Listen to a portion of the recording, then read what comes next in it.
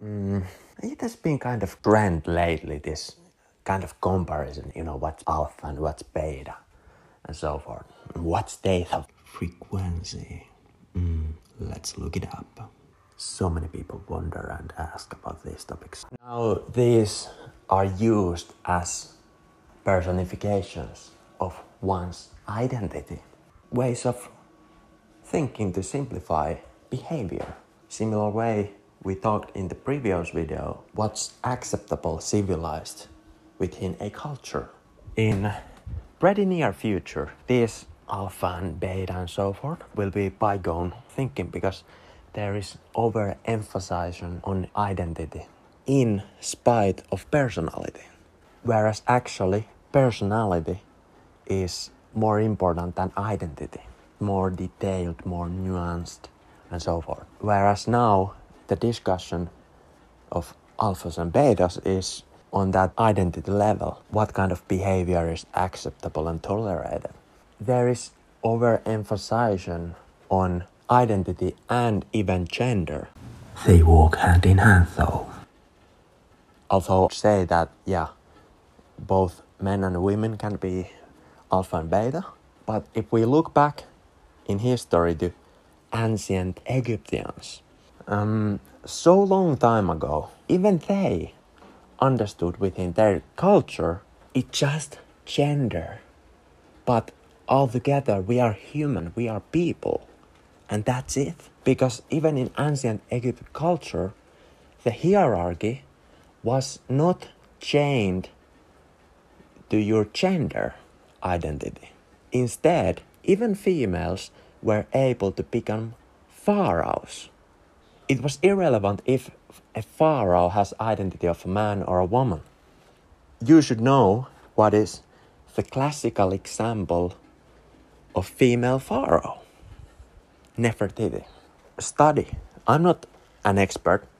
I'm not ancient Egyptian expert, but even you can study a little bit and you will find out that they had multiple female pharaohs.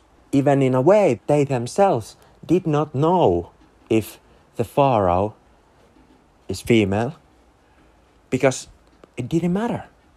And that's very interesting how in 2020 we are kind of thrown back into group thinking and drawing the line between at school there are different sports classes for men and women and so forth. It has its pros and it has its cons, but still. Now the discussion is between these betas and alphas, and that is just a simplification of gender identity or identity, and it lacks transcendental understanding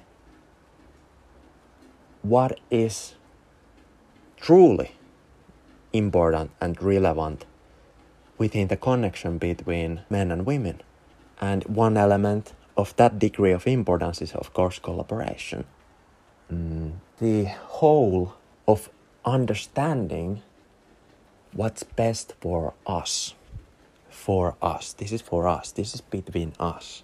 We both think in the realm of happiness in which we are together. Our happiness is wholeness.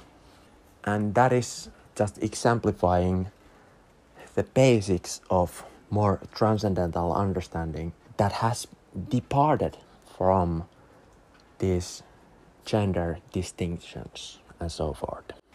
Lastly, an example. What's beta? What's alpha? Basically, the more you strive to be within comforts, inside comforts, that's more beta. But if you can train yourself to live outside of comforts, that's alpha. Pretty basic, but that's it. And when you add this podcast and subscribe to my YouTube channel, we will explore more of these ideas within more mutual and transcendental understanding that's relevant for both males and females, all genders. Catch you up to speed next time.